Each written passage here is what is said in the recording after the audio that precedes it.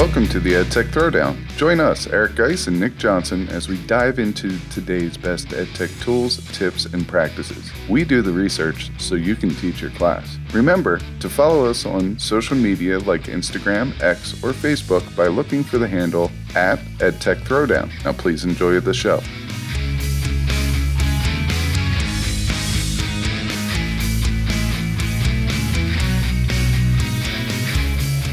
Welcome to the Edtech Throwdown. This is episode 158 called 6 Ways Edtech Can Save a Lesson. In this episode, we'll talk about 6 different Edtech tools that you can sprinkle into any lesson that might need some saving. This is another episode you don't want to miss. Check it out.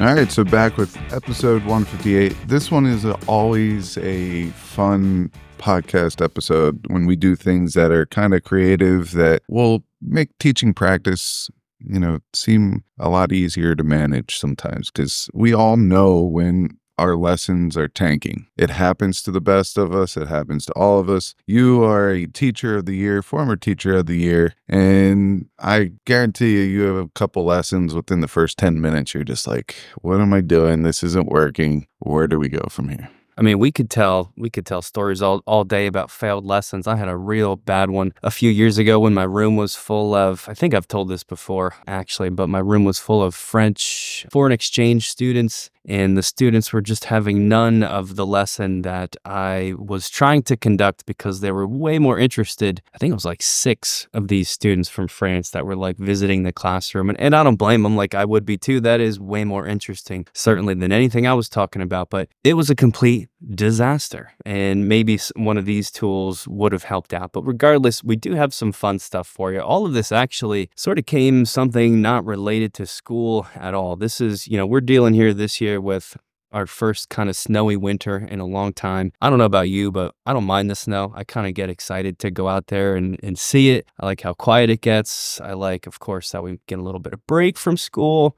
I don't even mind going out and shoveling, right? And of course, when you've got kids, as both you and I do, the whole thing changes. And this particular one started with me on Instagram. I call it Instagram parenting. I don't know if you get these things that pop up, like try this activity with your kids. Do you see this kind of stuff? Well, let me back you up real quick.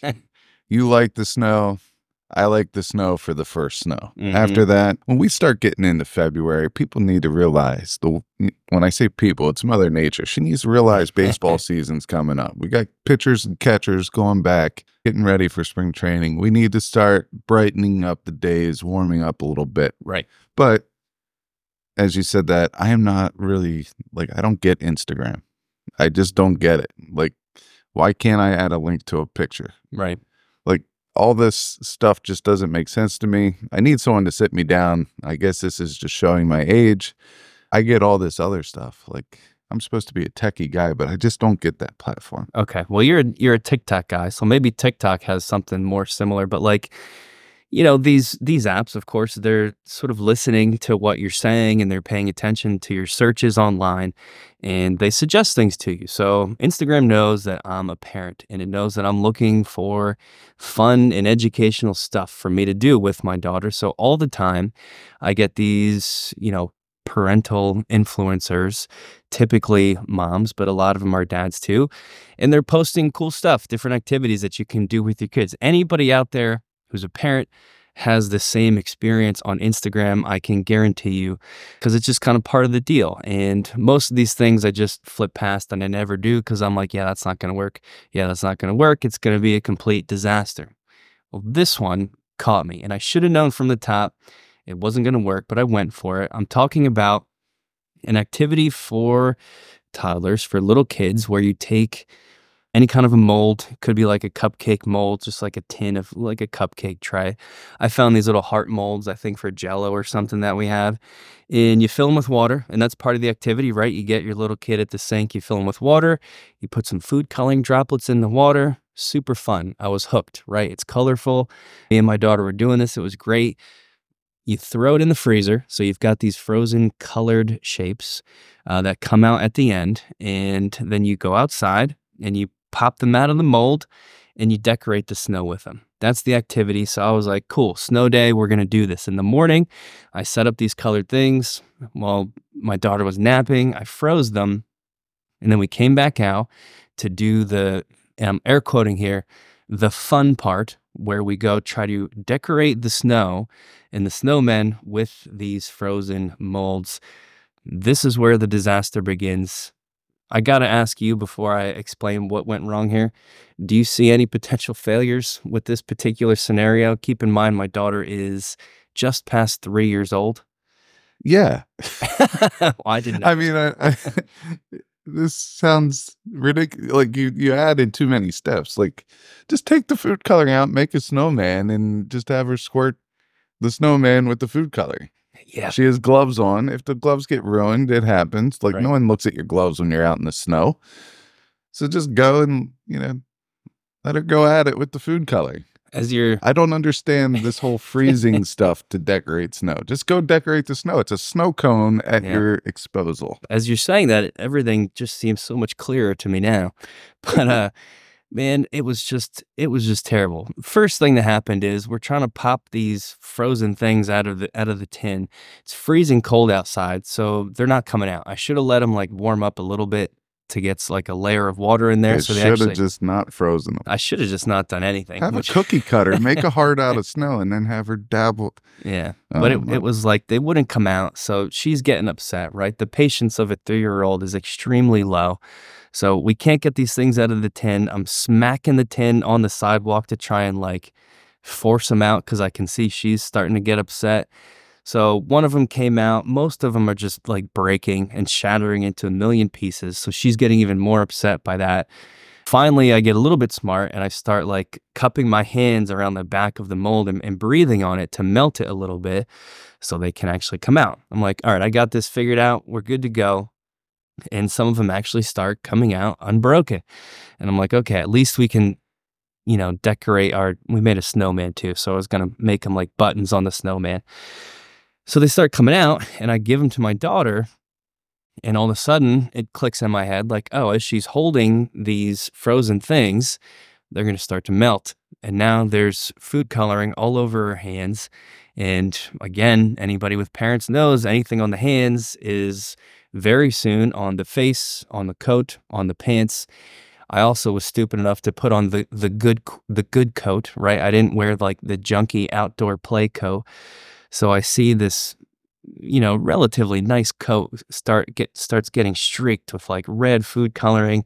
And I can just instantly picture my wife like getting super upset because I'm out there. She's covered in all this food coloring, which she doesn't care about. But now I'm getting upset because I can see the coat being ruined, or at least that I have to figure out how to wash now. So I'm now taking the frozen things from her, which further upsets her. And at this point, I just kind of stood there, looked around, threw my hands up in the air and said, you know what? I should have just skipped this whole thing, stayed inside and let technology save the day by watching a movie, because it was a complete disaster. I got to be honest with you. I wish I would have taken your advice and just like dropped some food coloring in the snow to begin with. Look, I'm going to say this. You're a good dad. Because you planned all this stuff. And just like you being in a classroom, your students are going to appreciate the fact that you tried to change it up and that you flopped on your face. And you know what? You also got a story out of it, which is great. This is a story that Silva's going to, laugh at later on. It's what's going to happen, But you also learned from it and you realize that next time I'm going to probably just wear that modern art masterpiece of a jacket that you just created instead of the new one. And you're just going to let her go out with food coloring, keep the gloves on, and see what happens. It's a good point. I mean, there are some positives that come out of it. Even these things that we say are failures never are. The classroom parallel that you brought up is a great one. Your students always appreciate stuff that even if it doesn't work out, sometimes they even like it better because it shows your human side. I don't know if that's what Sylvia got out of this in particular, but one day she might. It also sort of gave us the idea for this episode because it made me think of these moments where, you're in class and your best intentions, they go awry. There's things that happen that you just can't foresee, a ton of stuff that, of course, afterwards seems super clear. And you're like, why didn't I think of this in the moment? And this is a great place a lot of the times where technology can come in and save the day. So that is our theme for today. We're actually going to take a quick break for a message from Teach Better, but stick around because when we come back, we're going to explain 6 Edtech tools that can help you save a failing lesson. This podcast is a proud member of the Teach Better Podcast Network. Better today, better tomorrow, and the podcast to get you there. You can find out more at teachbetter.com/podcasts. Now let's get back to the episode. All right, so we're back from that break. I hope everybody is excited to check out these, EdTech tools for saving a lesson. We're going to rattle off some of our updates first. Geist, do you want to take it away? Yeah, so we have the March 12th NJECC conference coming up. We have 2 different throwdowns there. We have the AI EdTech throwdown where we rattle off some of our favorite AI tools. And then we also have our regular EdTech tool throwdown, which we rattle off some of our EdTech tools that don't necessarily have AI in them. So we got those 2 things coming down. If you're in the tri-state area, make sure that you check that out. Check out the conference. It's one of our favorite conferences to go to. You got good people running the conference and they just treat people right. I feel like when you go there, their number one goal is for educators to learn, and it's just a good vibe there. So go check that out. We have a couple blogs that came out. By the time this video airs, we'll have 2 different new videos that are up on our YouTube channel. One is on a tool that we're going to go over today, and the other one is on a podcasting tool that is good with your Chromebooks. It will work with your Chromebooks. It will allow you to record and edit right there. It's an amazing tool. It's a lot like Audacity, but it does work on the Chromebook. So go check out those 2 videos. All right, that's awesome. I'm excited for all of those things. Let's actually jump into some of these ways that EdTech can save a lesson. So we roughly grouped these, although admittedly, the tech tools here came first, and we just came up with the categories, if you want to call it that, afterwards. But we'll begin with the categories here anyway, because a great thing that tech can help with is warm-ups, introductions to a lesson. I'm especially guilty of not always paying attention to this just for time. I want to get straight into the meat of it, so I make sure I've got time to go over the homework and explain the content and make sure the kids can finish in class so they don't have too much homework afterwards, all these things. But a warm-up is huge. That preparation is huge. That hook is really important. And we found some cool stuff here. The first one to help with this is called AI snapshots. And AI snapshots, it's tough for me to actually describe what it is. I do know if you go to AI snapshots and sign up, they're going to want to collect your email and stuff. And I had to answer a pretty lengthy questionnaire to get access to this. But I can tell you, after a couple weeks of being in there, they do not spam you. They will ask you what you want to get emailed about. And if you just keep everything unchecked, these people are going to leave you alone. It's free. And when you sign up, you're going to gain access to a Google Doc that contains 180, yes, that's right, 180 different classroom warm-ups that are ready to go for you to use. They're all written out on slides, so you can literally just kind of use them as is in the Google slide form. You could copy paste them to your own slide deck. You can change them, do whatever you want, really. But these things are cool. They are all AI themed. So if you're looking for content specific stuff, you're not going to find it. So you have to really put this in the proper space. But this could fit in a lot of different spots. We've been talking recently at our school about trying to sort of teach kids, or at least get them talking about AI and tools like these chatbots, ChatGPT and so forth, and how to use them, what's appropriate, what's not, what might you get in trouble for one day when you're working or in college, and what won't you?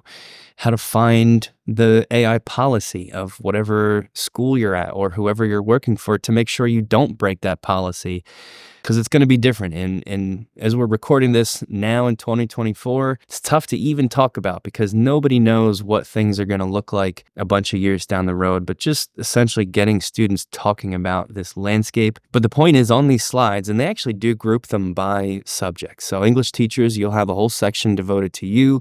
Math teachers, same thing. But if as you scroll through, there's just a ton of really engaging AI-themed warm-ups that might actually fit in with maybe a book you're reading in an English class or in a math class. Some of these actually involve math that in an AI theme might tie in with what you're talking about that day. What I like about it is that students want to talk about AI. They find it interesting. It's real time. It's happening now. They're all aware of it. They're all trying to figure out how to use it. Here's an example of one in that English realm. They call it timeout. So it's got a little thing to read.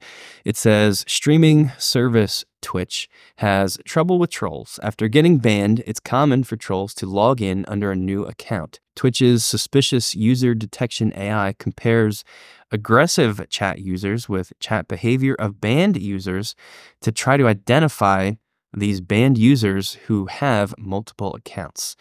And then the question that's posed to the students is, who could benefit from this technology and who could be harmed by it? So this is what you want the students to think about. This is essentially a discussion question. It comes with some prompts that you can sort of help to guide the students. I'm not going to go through all of those, but there's like a second slide for each of these to sort of help them engage in that.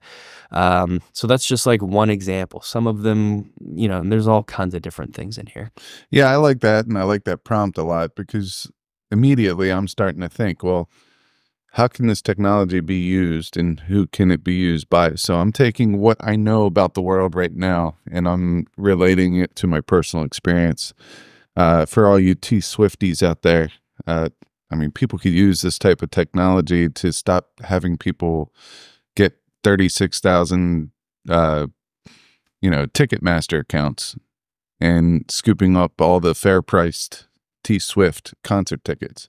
I'm not hating over here. Yes, I am.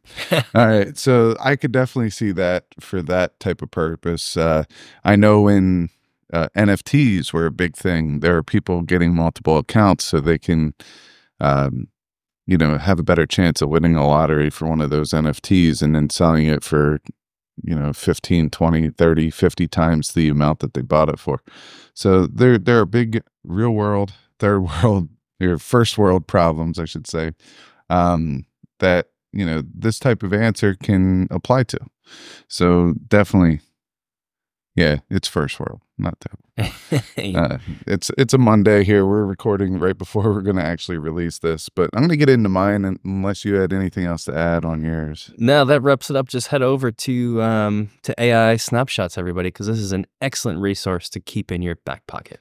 All right, so he's talking about do nows or intro activities. I'm going to talk about activities in general, but these do work for do now, so that's why I think this website fits the category. My website is called ablconnect.harvard.edu. Yes, it's a Harvard-based site, and when you go there, what it will do is give you a whole bunch of different activity types. So all you have to do is click on an activity type, and there's several here, and it will give you an how-to guide to implement these activities into your classroom, and evidence on why that activity helps students learn. So it really gets you to think why you're doing it and how it's going to be beneficial. So some of the different types of activities are polling, think, pair, share, do now, quick write, discussions, jigsaws, concept maps, case studies, game simulations, corrections. So intentionally make mistakes to promote learning. Nick, I know you do this all the time, whether it's on purpose or just an act, I don't know. Role playing, debating, sequences, research, speed dating. I mean, that sounds weird, but it works. I've done this in the classroom, multiple times. field trips, labs, and lectures. Those are the categories. But when you go in there, it will give you some ideas, and then there's ways to expand them. I'll tell you one that I've done recently is I went over to concept maps. So basically what you do is you take different shapes. You start with an 8.5 by 11 piece of paper, and you laminate it. So the students can write on it, and it will wash off with the whiteboard, markers. And you plop that in the middle, and you give the students a topic. And then you tell them there's no talking during this activity. But the goal is, based on the topic that the teacher prescribes, you're now coming up with the next level of things. These are the big ideas around that topic. And then once no one has any more of that, you go to a smaller shape and you start doing, on those like subtopics, you do the little categorized pieces of information of what the students think you need to know about that topic. It's good, like, for example, if I do a lesson on climate change and I put climate change in the middle, and I was like, I want you guys to show what you know by coming up with subtopics of the big things that funnel into climate change, and then giving me some supporting details underneath that. So maybe the first one is an 8.5 by 11 piece of paper with some magnets on the back. The next ones are half sheets of paper in rectangular form. And then after that, you start giving them different color Post-it notes. And when you're done, you take a picture of it, you share it out to everybody. But I got that idea from this website. I took something that they gave me and I kind of made it my own. This is an excellent website. I've not seen this before, but it's like a one-stop shop for, hey, you want to know how to be a teacher, and just immediately put a bunch of stuff in your toolkit of things that teachers do, even down to just like lecture. I mean, that's one of the categories. You click on it, it gives you a definition, gives you some examples, gives you a how-to guide, research that supports the value of that tool, and then just different stuff related to it. This is really, really powerful. And if you're looking for ways to spice things up and get ideas, boy, what an awesome spot to go. So I'm glad you brought that to the table today. Yeah, that was a good find. And I think we need to get into our next category, which is better engagement. So this one is, you started your lesson, you realize that they're not quite picking up what you're putting down. They don't understand the lesson. So what can we do to get an idea of something that we could replace on the fly? Yeah, or you've got like I mentioned before, you've got a classroom full of French foreign exchange students that your students are way more interested in than trying to learn about acid-base titration. So you need something to really lock everybody in and promote that. So we've got a couple tools for you here. Hey, Nick. Yo. You know what time it is? Oh, boy. I had a feeling. Edtech Throwdown time.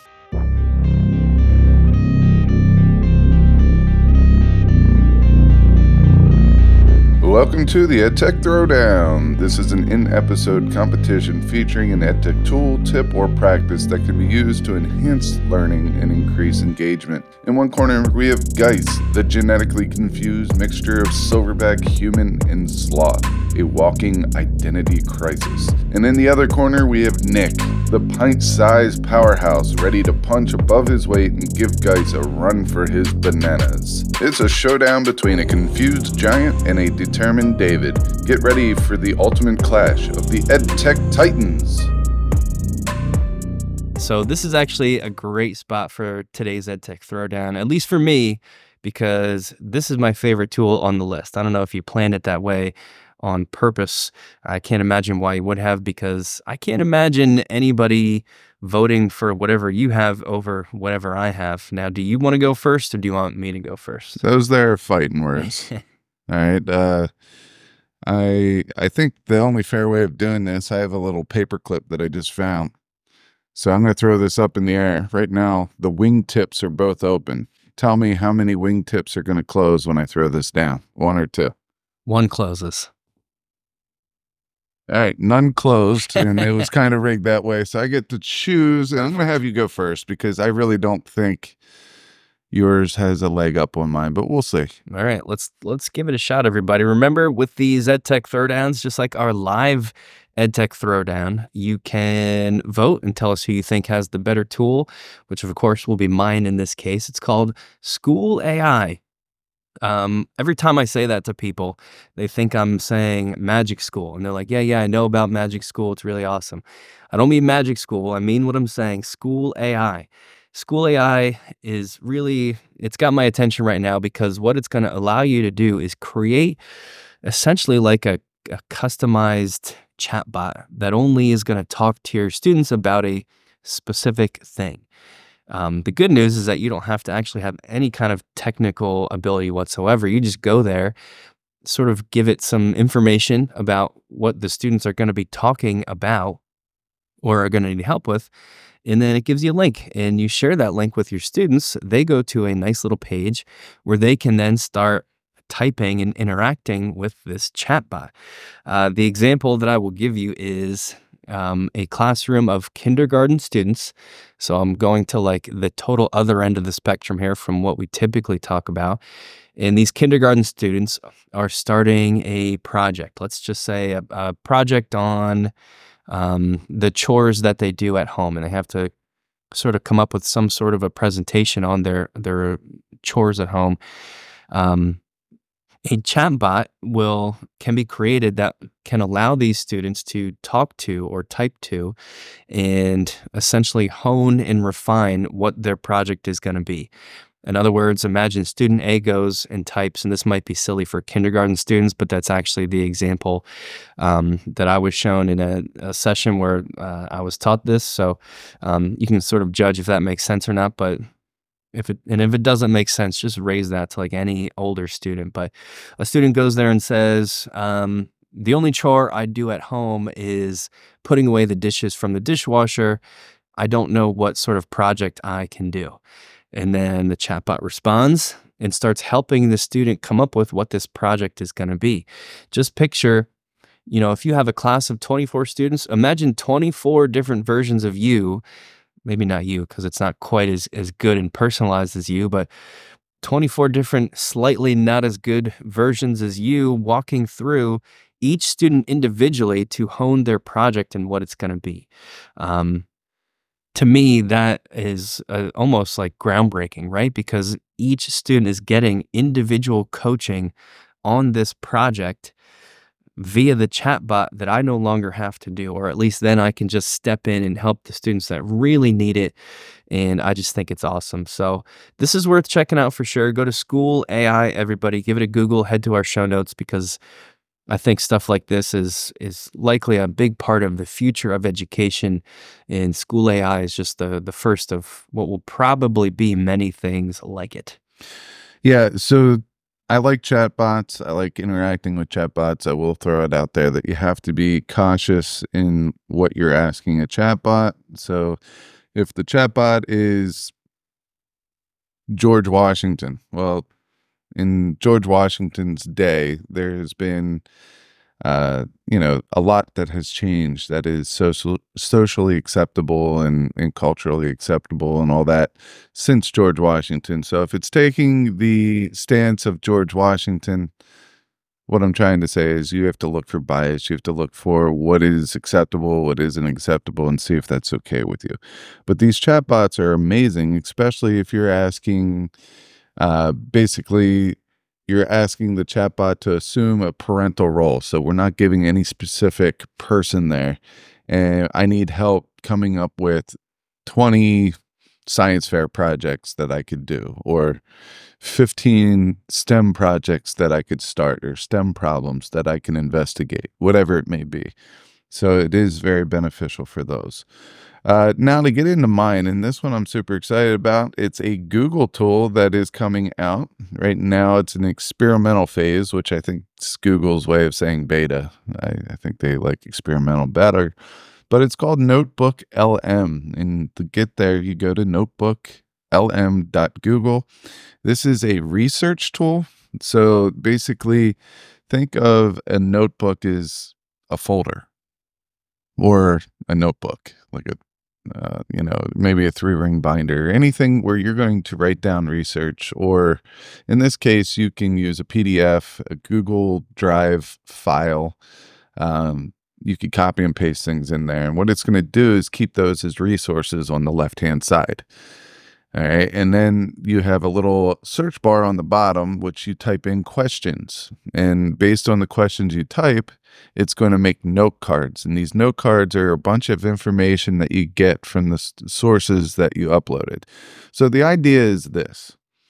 All right. A student goes out and finds credible resources, which they upload into their notebook. And then they ask the AI tool basically to organize some information based on what they want to accomplish. So what I did is I brought in a whole bunch of resources on World War II, the causes of World War II. So I brought 2 or 3 in, I think, to start. I had more, but I felt like that was enough to get where I needed to go. And it's a video that was just published on our YouTube channel. So it is there. You could go check it out and see what it's all about. But I asked it to come up with a list of causes of World War II. And what it did, it spit out 6 or 7 different ones. And then it put some supporting facts underneath it. And the thing I really like is it also tells you where it got that information out of the different resources that you uploaded. All right. So it's a way to organize things. Now, I know what everyone's thinking. Research, students need to know how to do research. Why would you ever show them this tool? Well, I know that in science, when we do lab reports and we're teaching freshmen how to do lab reports, we start by having them write an introduction or write a hypothesis, and we never give them the full gambit.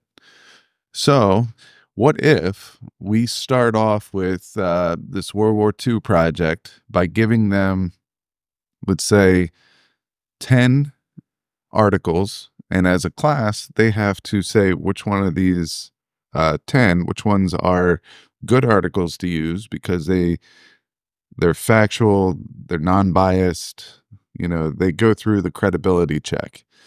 All right. Once the class has decided that, then they put that into their notebook. And now we're asking questions and we're seeing what that, search bot comes up with. And as a class, we're going over that. Why is this important? Why is this something that should be pulled out of the references that you just put in there, those resources? And you take it step by step. And then at the end, as a teacher, you say, hey, just want to let you know, we've used AI up to this point. Now you're going to show me what you know. There's no AI that's able to be used for this project. You've gone through it. You saw how effective AI was. We know that it's there, but I want to see how well you can write a paper. And I would turn it into a competition saying, all right, our topic is this. Write your paper. And what I'm going to do is I'm going to write a paper using AI. And then what we're going to do is we're going to try to see who wrote the better paper, the AI or one of you in the class, and, make a competition out of it. Anyone that wrote a better paper than the AI gets a point for your team. So it's almost like man versus robot a little bit, but it's with writing a research paper. So Notebook LM, I see a lot of benefits of this, especially if you clearly communicate how it can be used and later on how it can't be used. And then you give them a go at it. Yeah, I mean, just like any other AI, you got to coach students. You got to let them know it's there, but also let them know the right way to use it. I think, crazy powerful. Just like, they self-describe on their main page this way, but it is literally a virtual research assistant. So at the low levels, you're right, you can help those students get started faster and sort of get into it without the typical heavy lift of a research project, which is great, I think. And then maybe at the higher levels too, once they really know how to do it, just doing it faster. And I think that has lots of huge benefits too. So that's a strong choice, man. I don't know if you're listening and either playing along just in your head, or if you're actually going to go vote. That would be a tough choice for anybody, but I think that wraps up our EdTech Throwdown. Mine was School AI, the customizable classroom chatbot, and yours was Notebook LM, the experimental Google Research Assistant. So I'll put a poll up on our socials. Right now, we are still using at We Got Tech for Twitter handle for the show, but we did start a Edtech Throwdown Twitter handle, which we plan on converting into in a little bit once the word kind of gets out that we switch brand names. But we're having a lot of fun with the Edtech Throwdown, and it allows us to kind of showcase that feature so you know what you're going to expect when you see us at a conference or something along those lines. So the poll will be up on all the socials, and I'll make sure I put it up there. Make sure you do your part by voting for which tool you like best, and if you have any comments about it, please share those along, and let's keep this engagement going. We're going to get into our next category, which is better organization. Nick should be able to beat me in this one because he is the second most organized person that I know. The first one, he just got dethroned by our new EdTech coach here at Hopewell, Dana Heller, who was on the show a couple episodes back. But he's a close second, and I am a very, very distant third. So let's get into the better organization piece. I'll go first on this one. I'm not going to take a whole lot of time on the tool because I think it describes itself. And Nick's giving me a little smirk because I did a little play of words there. Very clever. Yeah, so mine is called Scribe. And Scribe is very similar to Tango. What are some other ones that make these step-by-step guides based on your clicks? Yeah, this is like an IORAD, right? IORAD, Tango. I will tell you this. They have a gallery in Scribe, and this is something I think is awesome. It's like a community type thing where you can add different guides, and they have them nicely organized. There's an education section in there, but I'm looking at, for example, how to filter by color in Google Sheets. So it gives you a how-to guide to do that. How to insert a lot of rows into Google Sheets. How to unfreeze columns in Google Sheets, and they give you step-by-step guides there. If you go down to the education part, this is like a how to sign into Kahoot. They also have life hacks here. So how to post images on Twitter. And I know a lot of these are simple, but for some of our clientele here, we need these simple things, and we need to give them a foundation before we teach them some more advanced things. So I really like all this community feel of Scribe. I will tell you that the pricing is for basic is free. It will work with any web app. There's quick customization, and there's a shareable with link and embed. So that's basically what I use it for. But if you wanted to go with Pro and export to HTML or edit and redact screenshots and get some branded guides and things like that, you would want to go with the Pro version, which is $23 for a personal per month or $12 for a team with a 5 seat minimum, so that would be $60 per month there. But I think what I would use it for, at least to start to try it out, is for the community feel of what was already created, and as well as the basic and free part of this, I think would be serviceable for me to get started. Yeah, I love Scribe and tools like it, and that's great for classroom organization. My selection here is something called Goblin Tools. Goblin Tools is just a neat thing. You can tell that it's just like in the background ChatGPT, but kind of guiding you to do a set of specific things. So in terms of classroom organization, because when you go to Goblin Tools, you'll see along the top, there's a lot of stuff that it does.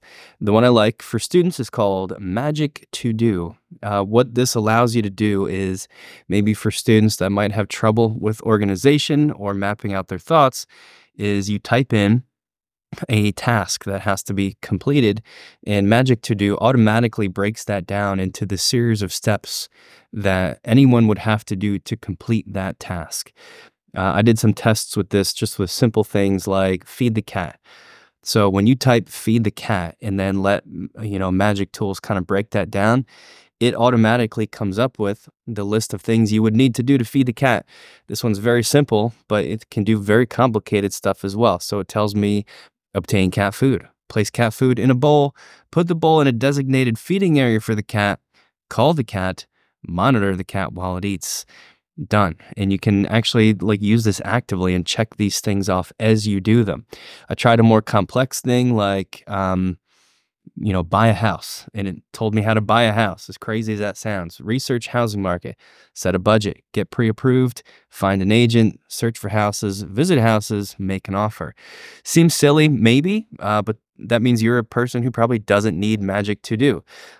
For a lot of students, this might actually be the tool that they need to kind of stay on task eventually on their own without having to check in with you. So that's why I like it. If you're there just for kicks, there's lots of other cool stuff too that might be more helpful for you, like a formalizer where you can type in any sort of like an email you might eventually send, and you can ask Goblin Tools to rewrite it in different forms. So more polite, less snarky. So if you want to sort of respond to maybe, an email you didn't like and you want to respond with a certain level of snark, but then take it down a notch for the version you actually send, it's going to do that. You can tell it to do all kinds of things, like make it more sociable, make it less emotional. So if you really want to let it fly and get all your feelings out there, then Goblin Tools will scale it back in a form that you can actually send. They have a judge tool that says, am I misreading the tone of this? So maybe you get an email from someone and you're like, what the heck is wrong with this person? Why would you say that to me? You can put it in here and Goblin Tools will give you its judgment on that and let you know what this person is actually saying. There's a time estimator where you give it a task and it lets you know how long it thinks it is going to take, along with tons of other stuff. I'm not going to go through all of them, but in terms of organization and people that need help with that, Goblin Tools is pretty awesome. So I would check that one out as well. Which brings us to our next category, which is on meaning. This is maybe the most powerful way that you can make a lesson less of a failure, and it's maybe the one I'm most excited to talk about. Yeah, I'm very excited that we did not make the last category, the throwdown. Goblin Tools. Never heard of that one before, but I can't wait to go check that one out. It's pretty cool. This more meaning one pulls on the heartstrings a little bit.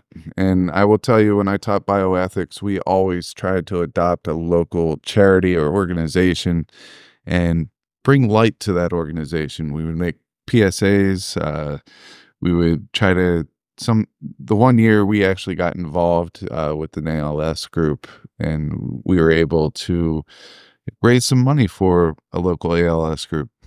So what we're saying here is we're I don't know how to really explain this other than we're going to look to see how people live and what type of causes are out there and how we could be more supportive to those causes. Nick, I'm very excited about yours because I didn't know this was out there, and I think it's super interesting. Yeah, it's so cool. It's called Dollar Street, and it's this super visual photo display. It's like a photo journalism website that documents different families from around the world under different living conditions and income levels. So some of these people are living on $5 a month, and that's their whole income. Other people are living a more middle class income, and it puts them side by side in this photo documentary style just to show how they're living and what they do with that money. How this relates to your content is up to you. I mean, you mentioned bioethics is like an easy tie-in. If you teach any kind of a math class, there's that financial piece. To me, this transcends all of that, though, and is just a really cool thing that might be worth giving time to, just as an exploration of our world today and how it is. The fact that it's all photo documentation, like I said, makes it really visually interesting and really impactful because you can see these people, you can see these families, some much like your own, but maybe super, super different because they live in Chad, and they're trying to survive on a totally different, way of life than you. And you can look at that in the way that it can be extremely powerful. So it's tough to describe Dollar Street besides that, and besides saying just go there and check it out, scroll through. Really interesting. It could lend a lot of meaning to a lesson that needs some life support for sure. So I'm thinking with this, you could take a class and you could do a STEM research project on You this could, yeah. by saying, all right, I want you to investigate a couple different families on different income levels, come up with a problem that they might face Right. in their daily lives, and then come up with a solution to that problem and how you would go about doing it. Now, are they going to be able to solve that problem and implement it? Probably not. But they should be able to get something like, hey, this family doesn't have a clean source of water. I'm going to build this Right. or do this. And I think that would be very cool. The one that I came up with is called charitynavigator.org. And basically what it does is it allows you to search different charities, and based on that charity's public record and what they do, it gives them a rating. So if it's 100% rating, that probably means that they have a very good reputation and all the money collected goes to who it says it's going to. Now, some of the charities out there, yeah, they are giving to a certain charity, but there's a lot of overhead. Like there's an administrator to be paid. There's several employees to be paid. It's not just volunteer. So maybe only 25% of the money coming in actually goes to the organization. So they would get a lower score than someone that, where everything's volunteer and stuff like that. So you're able to find these different charitable organizations. This is the website that I would use with my bioethics class to get them to do a PSA on charities, kind of do their part by spreading the word on their charity of choice. Yep, important, because a lot of students don't know that charities are different and not created equal. Some are more effective in terms of where that money goes than others, and this is a powerful tool that everybody should know about. So I'm glad you shared that. Our next little section here is on video, just because it's a really excellent way to save a failing lesson, because video is great. Everybody loves watching little clips. Everybody loves watching movies. And of course, we all know you can bring that to your classroom. I have chosen something called TED Ed Lesson Creator, and I picked it because we all know about TED Ed videos and how engaging and special they are. I didn't know that TED Ed also has a lesson creator platform where you have to make an account, but then you can choose your TED Ed video that you might just otherwise play, but then customize things that go with it, like animations, questions, things that the students do. You can publish it, send students that published link, and then even monitor student progress, as they watch and complete those activities. So it's just a really cool thing. If you're using a lot of TED Ed videos and you want to take it a level beyond just, hey guys, let's watch this really inspirational person, you could actually use this TED Ed Lesson Creator to build that out in a more formal way. I didn't know it existed. Maybe you didn't either, but check it out, because I think it could be great. Yeah, all the TEDx and TED Ed resources are amazing. They're there for a reason. They're there because they work, Right. And they're successful. So I remember a science class that I was, I thought it was a good lesson until it actually happened. And then I was just like, nope, not a good one. Let's pivot. And I remember it was on human impact. Okay. So basically we were looking at different ways that humans impact the world in both a positive and a negative space. All right. And what I did is I made a QR code for several different ways that the students would have to watch and deem as a positive thing or a negative thing. Now, a lot of times, the things that I chose had both. It just depends what lens you looked at it. Like you could look at fracking, for example, and it could say that it is negative. It affects drinking water and stuff like that. Or you could look at it as, hey, it brings in revenue for those people that own the land, blah, blah, blah, blah, blah. All right. But we could also look at it as, okay, it could be negative, it could be positive, how can we get it so it's going to help the landowners, but not, take away their drinking water. The students just weren't making the connections of the positive and negative. For each one, they were just seeing the blatantly obvious viewpoint of that. Right. Now, is that their fault, my fault? Yeah, it's probably no one's fault. It's just kind of what happened.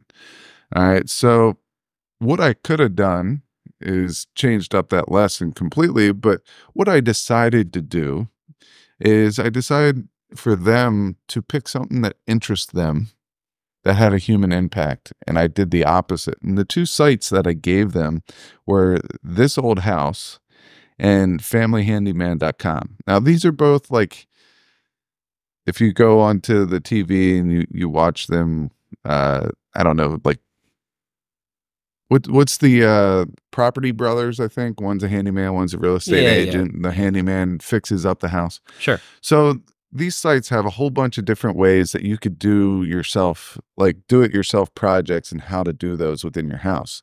But I wanted them to take it outside of the house. I wanted them to look at solar panels and see how that can impact the world, or take, 3 different resources, wood, brick, and sticks, and see which one makes the best house and most affordable, and the pros and cons of each of that. So I wanted them to take human impacts and do the same thing.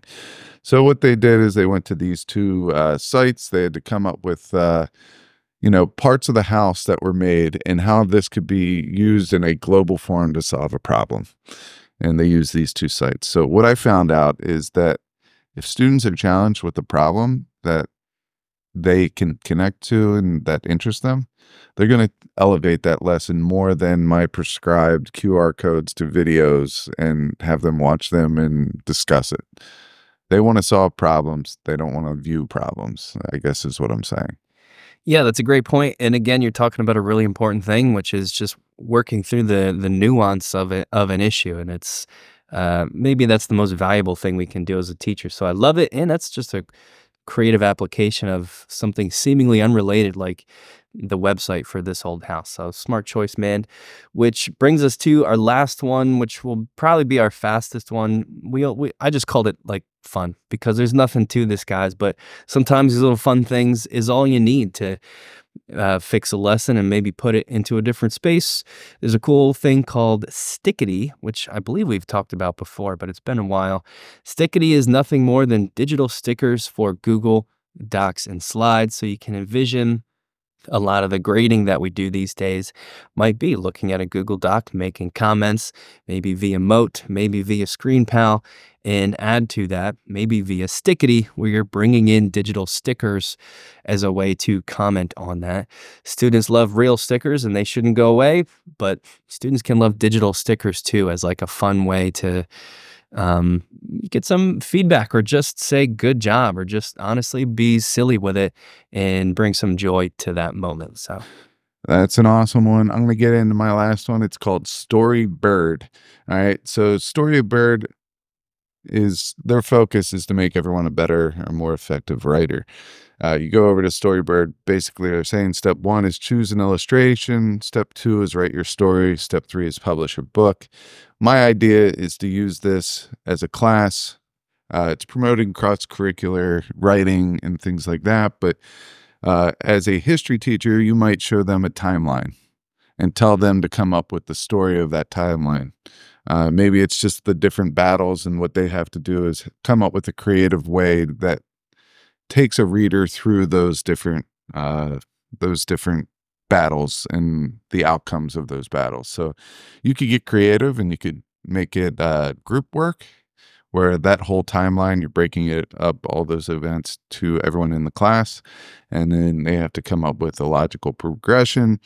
You can throw a graph up there. If you're in math class, throw a graph up there and tell everyone to tell the story of the graph. All right. There's no explanation.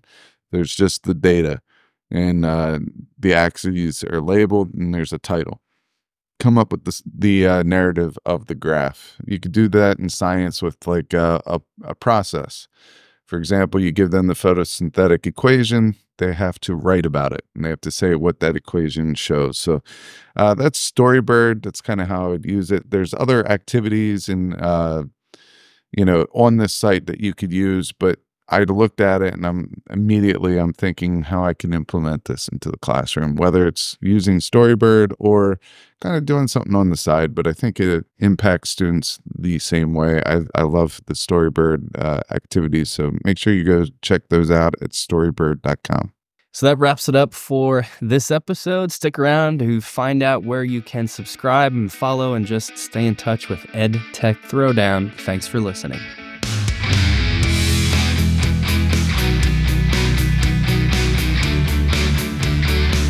Thanks for listening to the Edtech Throwdown.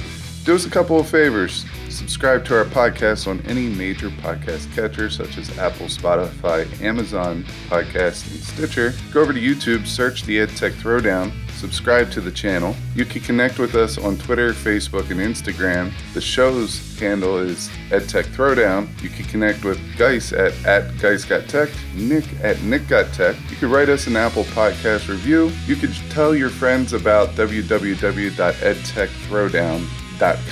And lastly, go over and check out our friends over at the Teach Better Podcast Network, a network that we are so proudly involved with. Until next time, remember, go try some EdTech because we will do the research so you can teach your class.